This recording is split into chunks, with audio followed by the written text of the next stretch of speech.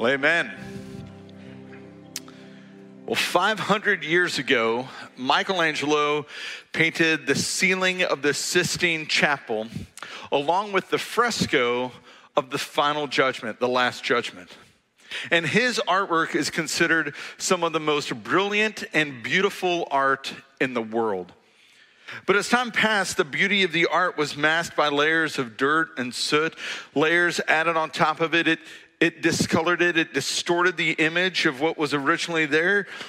Those layers built up on the surface, and it hid much of the beauty of what was there. And because of this, many people thought that Michelangelo painted in very subdued, drab colors, like what we see on the left.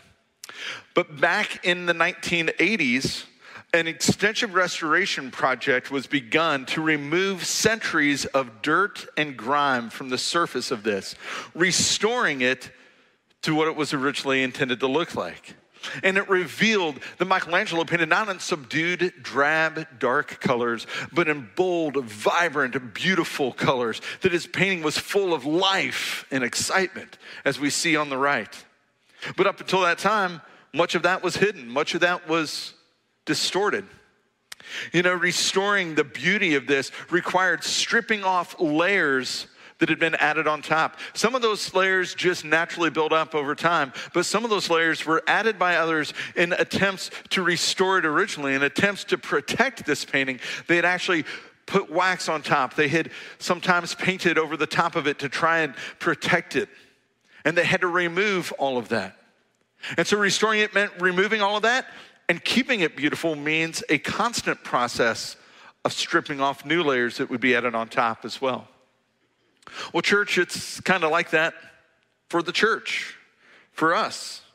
God created his people to be a display of his bold, vibrant, beautiful image of who he is, to put his own love on display, full of life and character for everyone to see. But over time, over centuries, sometimes that can get distorted. The beauty of what God intended can get hidden even. And we have to strip off some of those layers to restore the beauty. Hence the series we're in right now of Restore, of getting back to the way that God intended things to be as best we can. This is what Jesus was doing in the Sermon on the Mount in Matthew chapter 5. God, centuries before that, had given his people instruction to help them draw near to him and help them live in a healthy relationship with God. But over time, layers had been added on top of that. Sometimes the meaning distorted or even hidden. And some of that was in good effort, well-intentioned, but they had added to it more and more and more. And some of the people most to blame for that, people like me, religious leaders of the time. So 5 times in Matthew chapter 5, Jesus says, you've heard it said this way, but I tell you. You've heard it say, retaliate against your enemies, but I tell you, turn the other cheek and love them. You've heard that the law says this, but I tell you, you've misinterpreted it, you've missed it. It actually says this. Jesus was taking them back to the way it was supposed to be interpreted, back to the way that God had intended. He was restoring it, if you will. Jesus was always doing that. He was constantly reframing God for people, helping them understand God better. He did it for his followers as well as those who opposed him. He was constantly reframing their perspective, their understanding of Messiah, of mission, of mercy, of kingdom, of greatness, of love. Church, is it possible that maybe we have heard it said, but that Jesus wants to open our eyes to a different interpretation, to see something new or to see it differently, to reframe our understanding? Is it possible that we have created rules and practices based on what we think the Bible says, but that we may have gotten it wrong a time or two? Church, today I want to invite you into my struggle. And this is something that's difficult for every generation. This is something that's difficult for every church leader. And this, honestly, is something that's pretty difficult for most Jesus followers. To take a look into what we believe and what we think and the way we practice those beliefs and see if maybe we've added some unnecessary layers. You know, it's so easy to get locked into our way of doing things. So easy to get locked into using the Bible to legitimize what we say, taking a verse here or there or a passage and using it to proof text what we want the Bible to say. And usually it's out of good intentions, almost always out of good intentions. There are some people who abuse it, but so often it's to try and guard against sin. It's to try and pursue holiness. It's to try and show reverence for God. And those are great, beautiful reasons for doing so. But we must ask ourselves at times if there's some things we've added up that maybe we need to take a harder look at, some things that need to be removed. And we've got to be willing to ask ourselves those questions and let others ask questions of us as well. You know, the spirit of questioning has always been at the heart of the Restoration movement, a movement begun back in the early 1800s during America's Second Great Awakening, the movement that gave rise to our church and churches like us. It was the spirit of those early pioneers of that movement who said, perhaps we need to look beyond the denominationalism. Perhaps we need to look beyond all these layers, and we need to get back to the essentials of who God is, of what the Bible actually says, of who Jesus is as king and leader. And we need to focus our attention there and give some room for some disagreement on some of the secondary issues. All the while, pursuing unity, pursuing love, pursuing Jesus and his mission for us. You know, it wasn't just with them that spirit of questioning arose. It wasn't new at that time. It's the same thing that Martin Luther did back in the day. In 1517, he nailed up a list of theses, 95 theses on the door of the church at Wittenberg. Luther wasn't trying to leave the church. He wasn't trying to split the church. He simply looked at the church and said, hey, maybe some of the things that we do and we think the Bible tells us to do, maybe we need to rethink some of that. One of those things, making people pay for the prayers. And the more they pay, the better we pray and the better they get with God. Maybe we need to rethink that one. But Luther was seen as a heretic. He went against tradition. He was kicked out of the church. 100 years later, Galileo said, hey, you know, the church has held to this tradition that the sun revolves around the earth. But maybe we've misinterpreted what that passage in the Bible means, because best I can tell from science, the earth actually revolves around the sun. But he went against tradition and he was kicked out of the church. Is it possible that we've seen some things like that in our time? Now, I don't want to be too quick to point a finger of judgment at anyone, because I get it. I don't want to blame anyone else before I look in the mirror. You know, this begins with a good, hard look in the mirror, because it's so hard to see past our own tradition, so hard to see beyond the way we've always done it, beyond our own particular interpretation. And everybody has one. We all come to it with our own baggage. We come to it, we bring our own things to the table. We can't help doing that. It's part of being human. It's hard to see past our preferences. And again, tradition and preference is not a bad thing. It's actually a beautiful thing. But let me clarify this for us. Tradition is good. Tradition is a living faith of the dead. Traditionalism is the dead faith of the living. Doing the things we've always done simply because we've always done it without looking at why we might do that. Church, we need to take an honest look at how and why we do what we do as a church, as believers, as individuals. And we need to do so with a humble spirit that's willing to acknowledge that we may have got some things wrong, or we may be doing some very good things, but we may have elevated them to a place of being more essential than they really are. And this, I want to tell you again, this is tough. It's one of the toughest things I do. And I try to do this often. So I want to invite you to join me in the wrestle. But here's what I know. If we don't do this, others will do it for us. They will force it upon us. We live in an era now known as the Great Resignation, with people resigning from work. You see that? You go out to just about any place that you used to go, and there's a worker shortage, right? Like, where did they all go? We know the pandemic didn't create all that mess. Like, what happened to the workforce? Where are they? But you know that. People are resigning from work. They're saying, you know, I only want to do a job that I feel value, that gives me a life, that's something I want to do. If I got to call it work and I can't call it joy, I'm not going to do it. So people are resigning from work. But they're also resigning from relationships.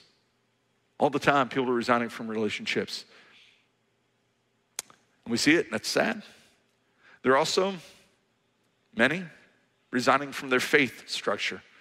Not just from Christianity, but across the board, all different kinds of faith. So while we see mass numbers of people coming to know Jesus, coming to surrender to him as both Lord and Savior, as leader and king and rescuer, and we see the church growing, and we see this happening right here at OCC, right here at Okolona. We see it happening in our city. We see it happening across the globe, across the world. We see people coming to know Jesus. We see his church grow. But at the same time, we see a stream of people walking away from faith, leaving the faith.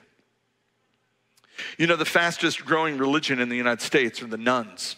Now, I don't mean N-U-N-S. No, the nuns in the Catholic Church, they're pretty much locked in. They're good. But the fastest growing religion in the U.S. is the nuns, N-O-N-E-S. And these are people with no religious affiliation. People, if you want to talk to them about Islam or Buddhism or Judaism or Christianity or whatever religion or faith system, I say, that's great, I'm just not interested. I don't care. I mean, that's the religious belief of the nun. It's, I don't care.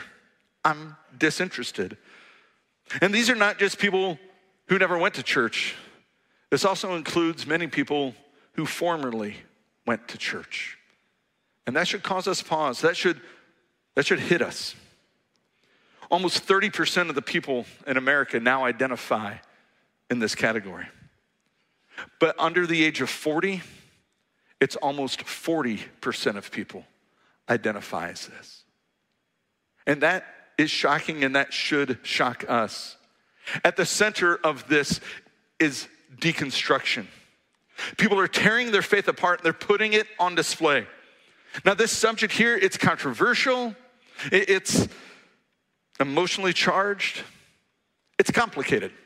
Because there's not one definition of what deconstruction means. So it makes it really easy for someone like me to talk about it. There's about 100 different definitions for faith deconstruction. There's not one particular approach to how people are deconstructing their faith, which again makes it kind of difficult for us to take a look at it today. But we must look at deconstruction, and we must take a look at reconstructing and putting faith back in place. So let me offer this, and I admit this is a very oversimplified definition of deconstruction. It's a thorough examination of one's beliefs. It's an examination and a willingness to tear it apart without any willingness to necessarily put it back together or put anything back in its place. So, at the heart of deconstruction is doubt. Not everyone, but most people who are deconstructing their faith will admit that there's some level of doubt that's involved in that. But I want to let you know, doubt is not necessarily a bad thing. There was a moment when Jesus had served the people. He had basically taken a breadstick and a can of sardines and fed an entire village with it. And then afterwards, he went up on the mountainside to pray, and he sent his disciples back across the sea. And as he was doing that, he said, you go there, I'll catch up with you. And so Jesus sends them off. He's up praying. And meanwhile, while he's praying, the disciples were in trouble far away from land, for a strong wind had risen, and they were fighting heavy waves. About 3 o'clock in the morning, Jesus came toward them, walking on the water as one does. When the disciples saw him walking on the water, they were like, oh, that's Jesus, typical. No, they were terrified because it's 3 in the morning. They've been fighting the wind and the seas. It's raging. The boat is rocking back and forth. They're like, hey, look, there's a dude walking on the water. And then in their fear, they cried out, it's a ghost, because you don't expect to see somebody walking across water like that.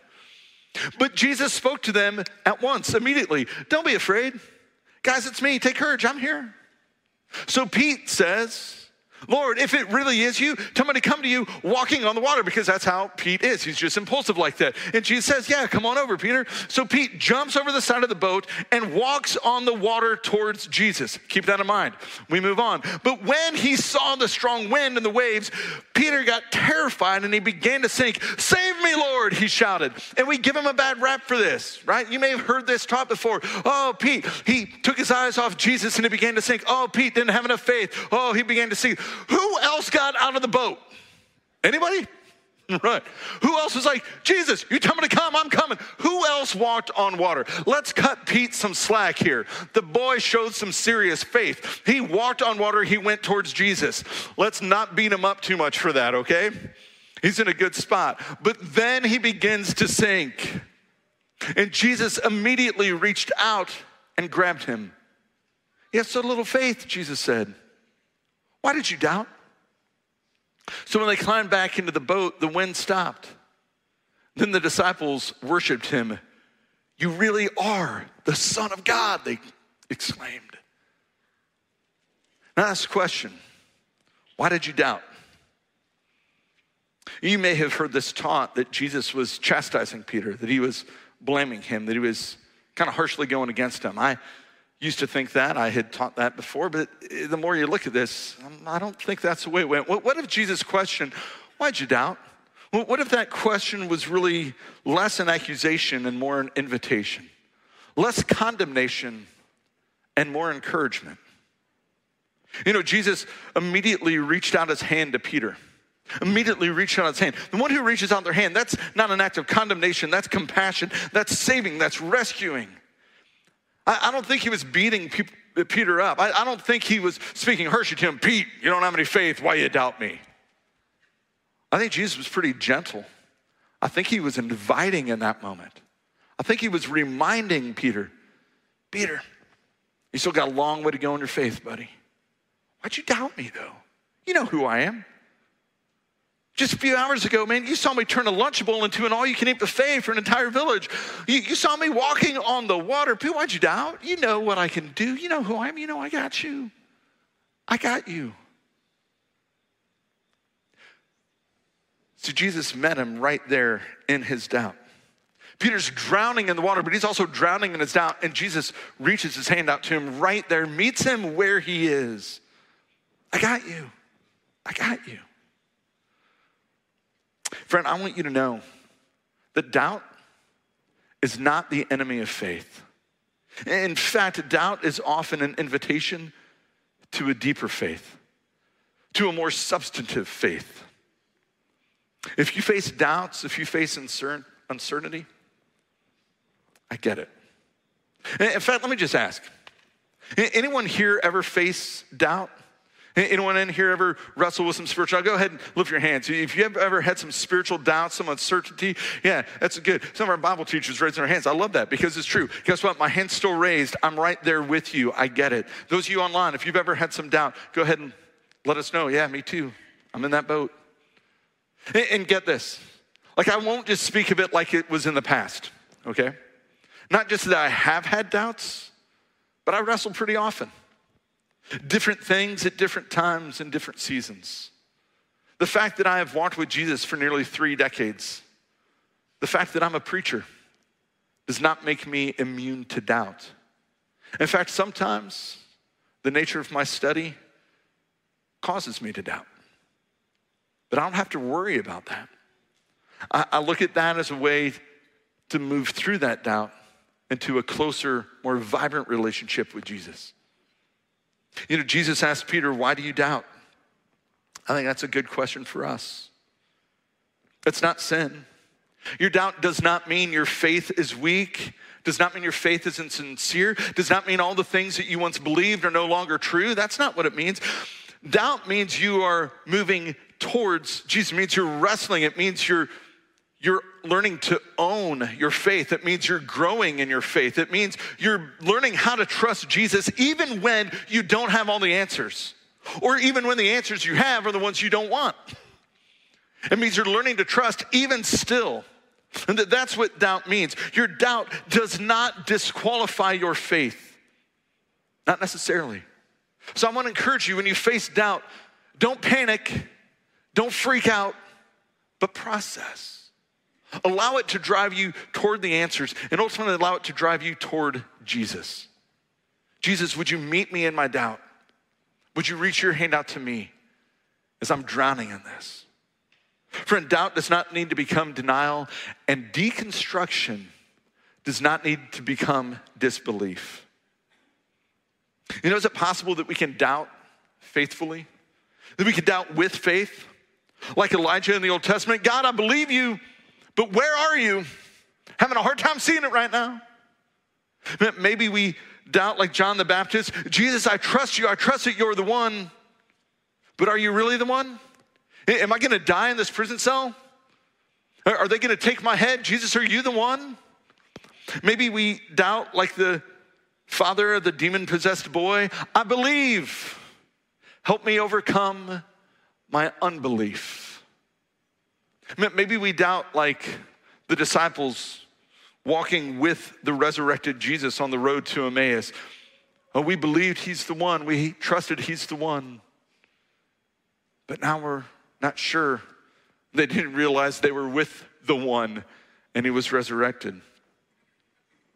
Maybe we can learn to have faith through doubt like Thomas did. You remember Thomas? What's his nickname? Doubting Thomas, right? We give him this bad rap. Like, that's a nasty nickname. Oh, he doubted. Listen, you tell me that one of my best friends died and now he's walking around, I might have some doubt then too, right? Like trying to figure the thing out.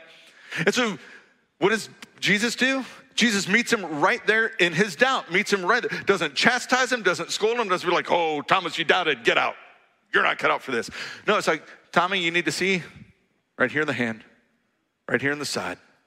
You touch, you believe, good. Now others will believe because of you. Jesus meets him in his doubt and moves him through doubt to belief. And I think he wants to do the same for every one of us as well. Is it possible that we could doubt with faith like the earliest disciples? You know, from time to time we'll preach on Matthew 28, 18 through 20. It's the Great Commission. Jesus tells his followers, all authority on heaven and on earth has been given to me. And because of that, I want you to go and make disciples of every nation, make followers of every person everywhere, teaching them to obey what I've commanded you, baptizing them in the name of the Father, the Son, the Holy Spirit. And don't worry, because I'm always going to be with you. I'm never going to leave you, never forsake you.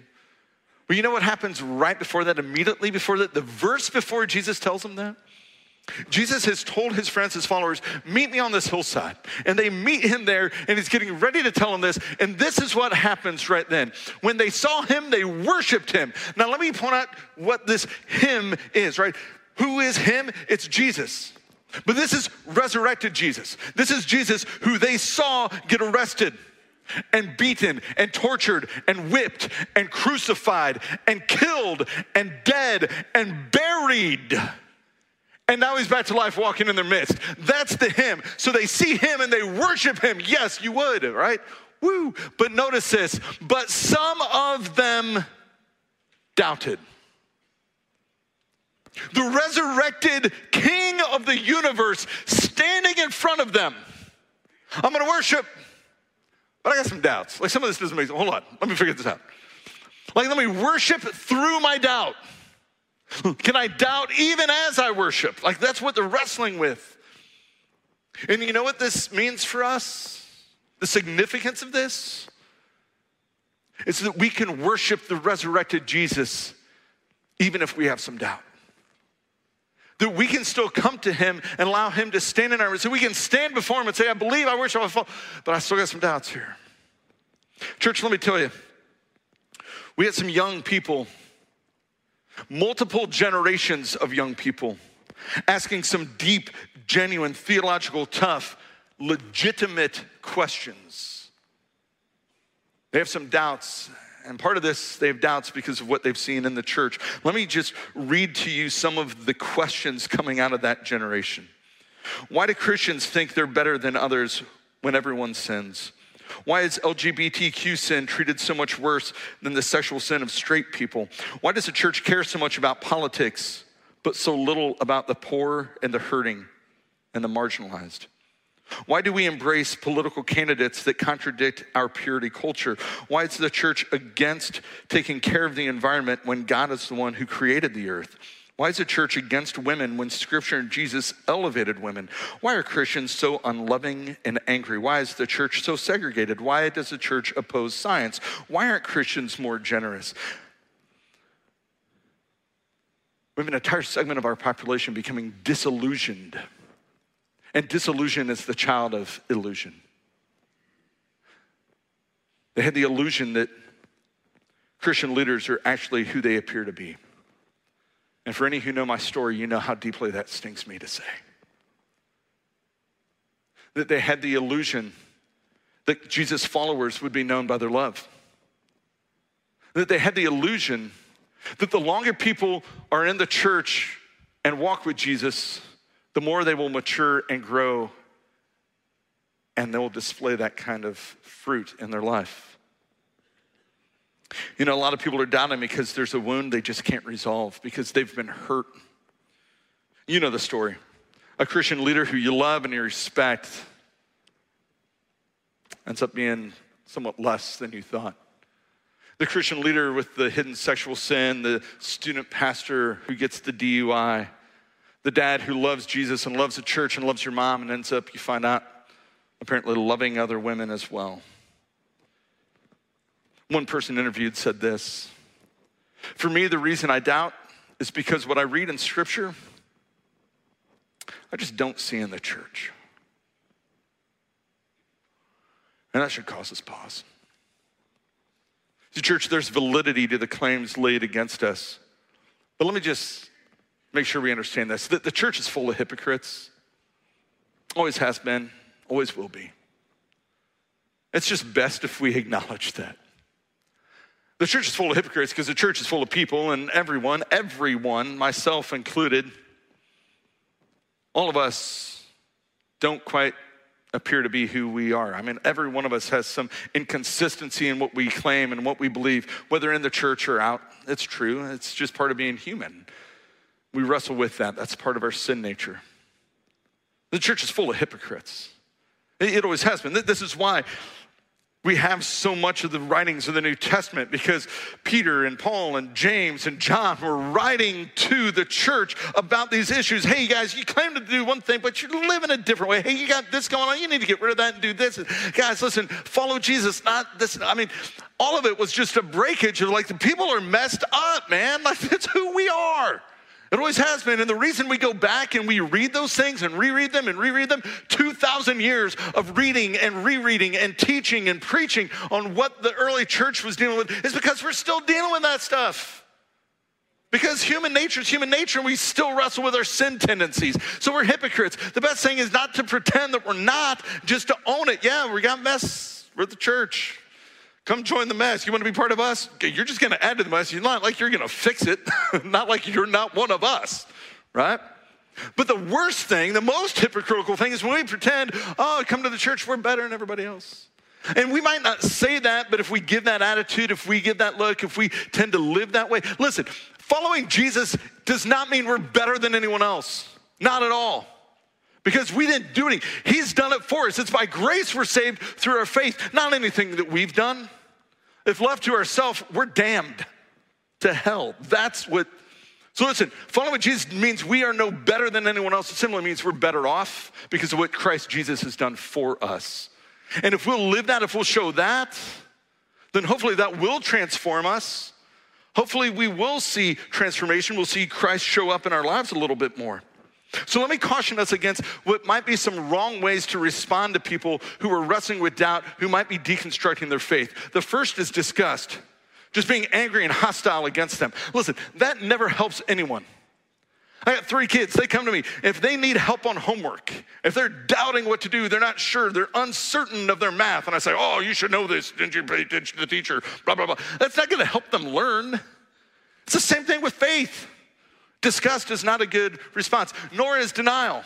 Oh, there's no problem. It's all good. No. We got to own that there are some issues in our world. And then dismissal. Man, maybe this is the worst. Just let them go. Let them wander. If they're meant to return, if they're really true followers, they'll come back. Maybe they were never true followers of Jesus in the first place. You know, it's a narrow road to heaven and a wide road to hell. Just let them go.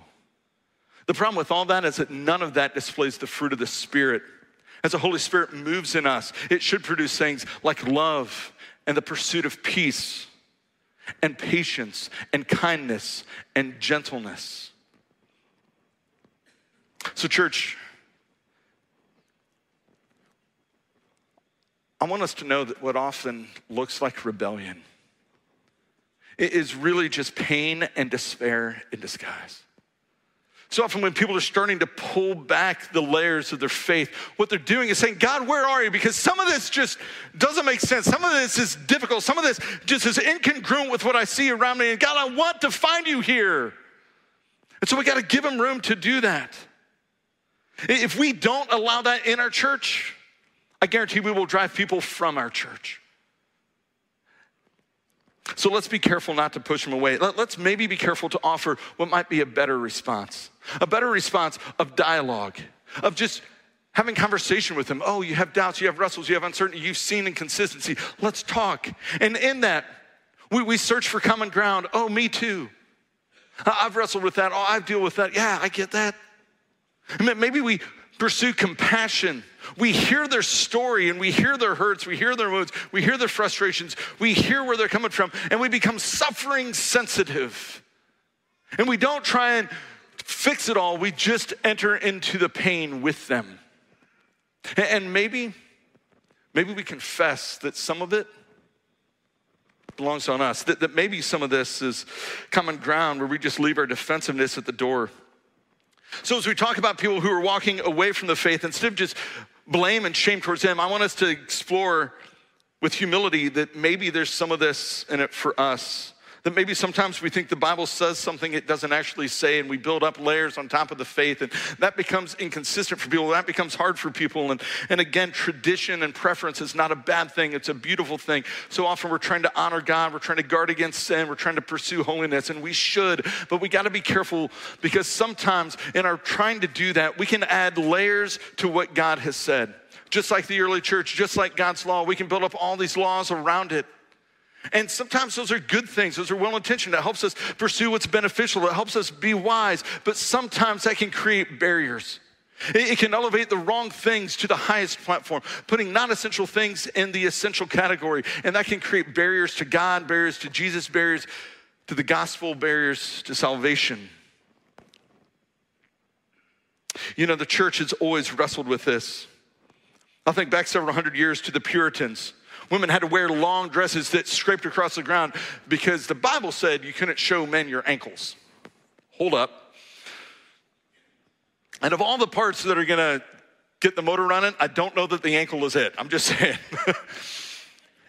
You couldn't kiss your wife in public. There was a sailor who was gone for 3 years, comes back, and comes off the pier, sees his wife. It's been 3 years, y'all. He hugs his wife and kisses her, but that is unacceptable in public. So he faces 2 hours in the stocks for kissing his wife. Now listen, if he's kissing somebody else, it's his wife. Because the Bible instructed us to do that. There was a time when you could pay for prayer. And the more you paid, the more they prayed, and the better off you. Well, hold up. I wonder if some of this is translated down the road.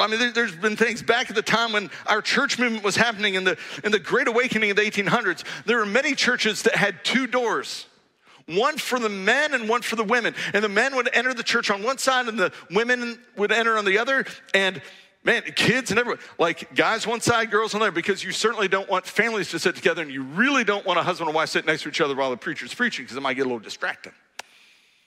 And why? Because we think the Bible instructs us that is the best way, the only right way to do church. Sometimes we add layers that don't need to be there. Is it possible we've done something similar? Music, movies, clothing, what we wear, how we wear it, what we eat, what we drink, when we drink it, tattoos, piercings, hairstyles, dancing.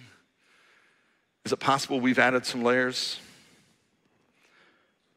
Listen, we should approach every issue from a biblical perspective, while remembering that not every issue is equally important as the others. So as people are pulling back the layers of the faith in church, we should do this. We should examine the things we do and believe in all these practices, but we need to be willing to put things back in place and reconstruct. And we must give people a place to reconstruct, and we do that with the essentials of who Jesus is. I'm going to think of what could happen if we actually lived out certain parts of the Bible the way the Bible instructs. If we were fiercely generous in how we give and forgive. If we actually prayed for our enemies and went to them. If we actually served the poor and the marginalized. What if we avoided gossip and instead offered encouragement on the regular? If we gave up our comfort and we made Jesus and his mission and his kingdom central priority in our lives, I think we'd see a different trend in our culture. I think we'd see another great revival, because I'm confident the world is hungry for that. You know, the world is looking for a good tune. If you ever take lyrics, they could be like the best lyrics in the world, but you put them with a bad melody, you can't remember the lyrics. But you take the worst lyrics in the world, you put them to a catchy tune, you'll remember it all day long. Baby Shark, anyone? You're welcome. It'll be there the rest of the day, maybe all week for you. Terrible lyrics, but it's got this little rhythm that you just can't get out of your head. It's like demonic rhythm, right? Like, oh. Listen, we've done a great job as the modern church movement of giving people all the lyrics of doctrine and belief and what to do. The problem is the melody that we've put it with, of how we live those things out, hasn't always been very catchy. Church, the world is looking for the catchy tune. They need to see us live it. And if we live it the right way, listen, they'll get the lyrics, they'll get the doctrine, they'll get the beliefs, they'll get the what to do in a way that might annoy them, but they won't be able to forget about it. It'll get stuck in their head, and eventually they'll be dancing right along with us, singing the same tune of worship. So for those of you who are wrestling with doubt, who are wrestling with uncertainty, with disbelief, who are wrestling with this, I want to just encourage you to be cautious. You know, I'm a DIY guy. I love the DIY shows. I love dudes like Chip Gaines, but I've worked too many construction jobs to know, like, when you start tearing things apart, use caution. You go layer by layer, you suit up, you're careful. As you start tearing apart an old house, man, you gotta be careful of the electric lines and the water lines. You gotta be really careful of the dust particles, of mold, of fiberglass, of asbestos, of lead. And if you're not, you just start tearing stuff apart without thinking, without having a plan to put something back in its place. You ingest all that toxicity and it will kill you slowly. The same thing is true spiritually. And you just tear it down and the whole thing's gonna come crushing down on top of you. You'll find yourself crushed and homeless spiritually, and you don't want that. Have a plan to put it back in place and don't feel like you gotta go it alone. Listen, if you were to walk into the Sistine Chapel and find that somebody had spray painted graffiti all over Michelangelo's work, they had taken a sledgehammer and started hitting chunks of it and breaking it apart, you would not blame the artist for the vandalism. So don't do that with God. You have a bad experience with a church or with a Christian, don't blame the rest of them, and certainly don't blame God. Wrestle through. When you begin finding that some things that you thought were true or some rules you thought were good maybe aren't, you don't let go of all of it. You don't abandon the faith. You simply let go of the bad, but you cling tightly to what's true, and that's Jesus.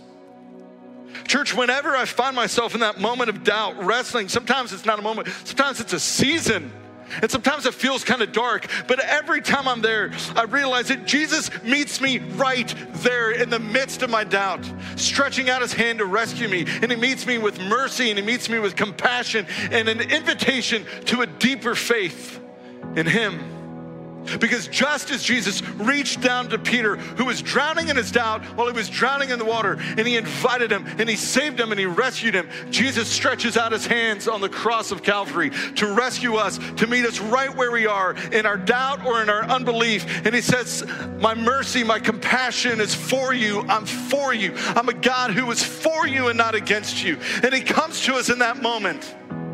And every time I realize that the God who abandoned all the glory of heaven to come here, to do what he did for us, to die for us, to save us, to rescue us. Man, I'll take all the junk. I'll take all the mess. I'll take all the hypocrisy. I'll take all those other things that are confusing, and I'll take all the doubts if it means I still get that Jesus. Because that Jesus is true. Again and again and again, he proves himself true every time. So wherever you are, whatever you wrestle with, whatever doubt you have, just cling tightly to the one who's true. Let's pray. God, we thank you that in a world with so much uncertainty and doubt, that you are true, and that you are not afraid of our doubt, you're not afraid of our wrestling, but you come to us and you meet us right there to rescue us. So God, for all who are doubting and uncertain today, God, I pray you meet them right there in their doubt and you speak your truth into their lives. God, with your rescuing hand, meet us there. And God, for all the things that we have put in the way, even well-intentioned, even well-meaning, God, we apologize if that ever creates an unnecessary barrier for anyone to get to you. So God, help us to strip away all the unnecessary so that we might reveal you and all your glory and all your beauty, your bold, vibrant life for us. And we pray this, we plead with you for this, we beg this of you, God. In Jesus we pray, amen.